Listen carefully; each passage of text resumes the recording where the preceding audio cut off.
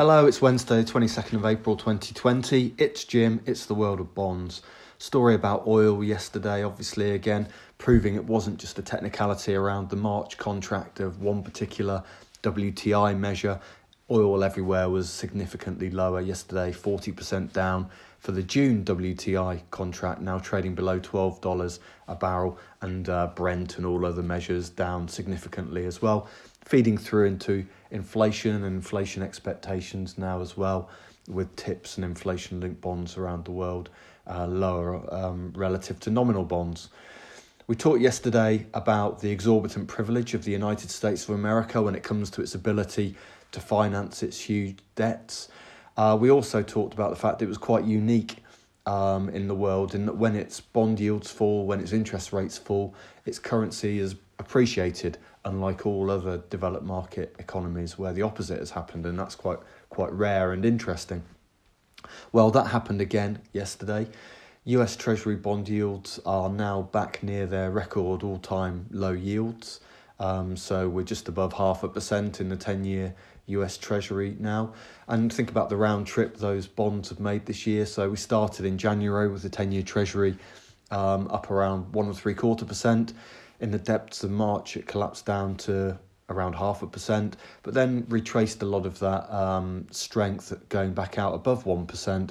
But as of yesterday, we're back down towards the lows. That is at least partly down to inflation expectations component of the yield, but it's also about demand for risk assets fading away as well in the last couple of days, whether that's credit or equities, and demand for those safe havens once more.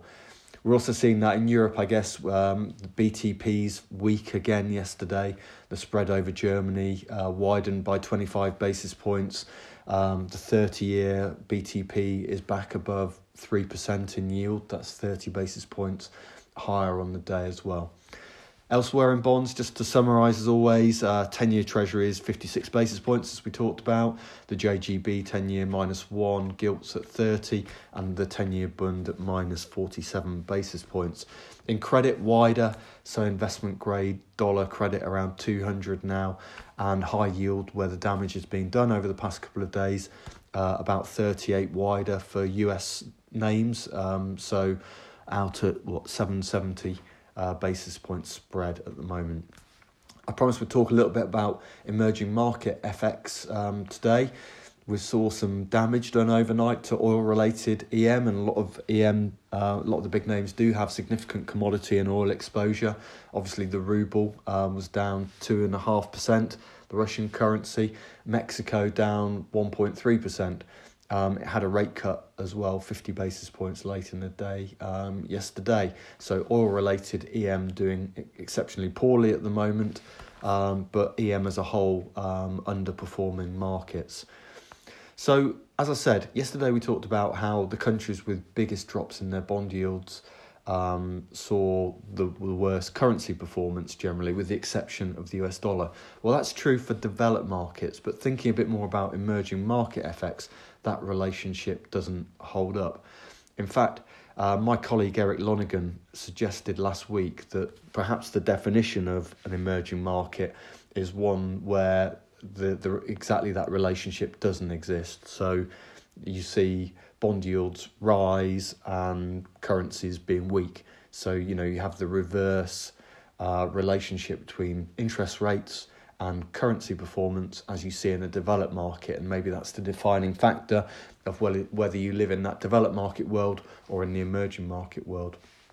So thinking about what's happened year to date, Turkish bond yields are up 170 basis points this year. Its currency is down 10%.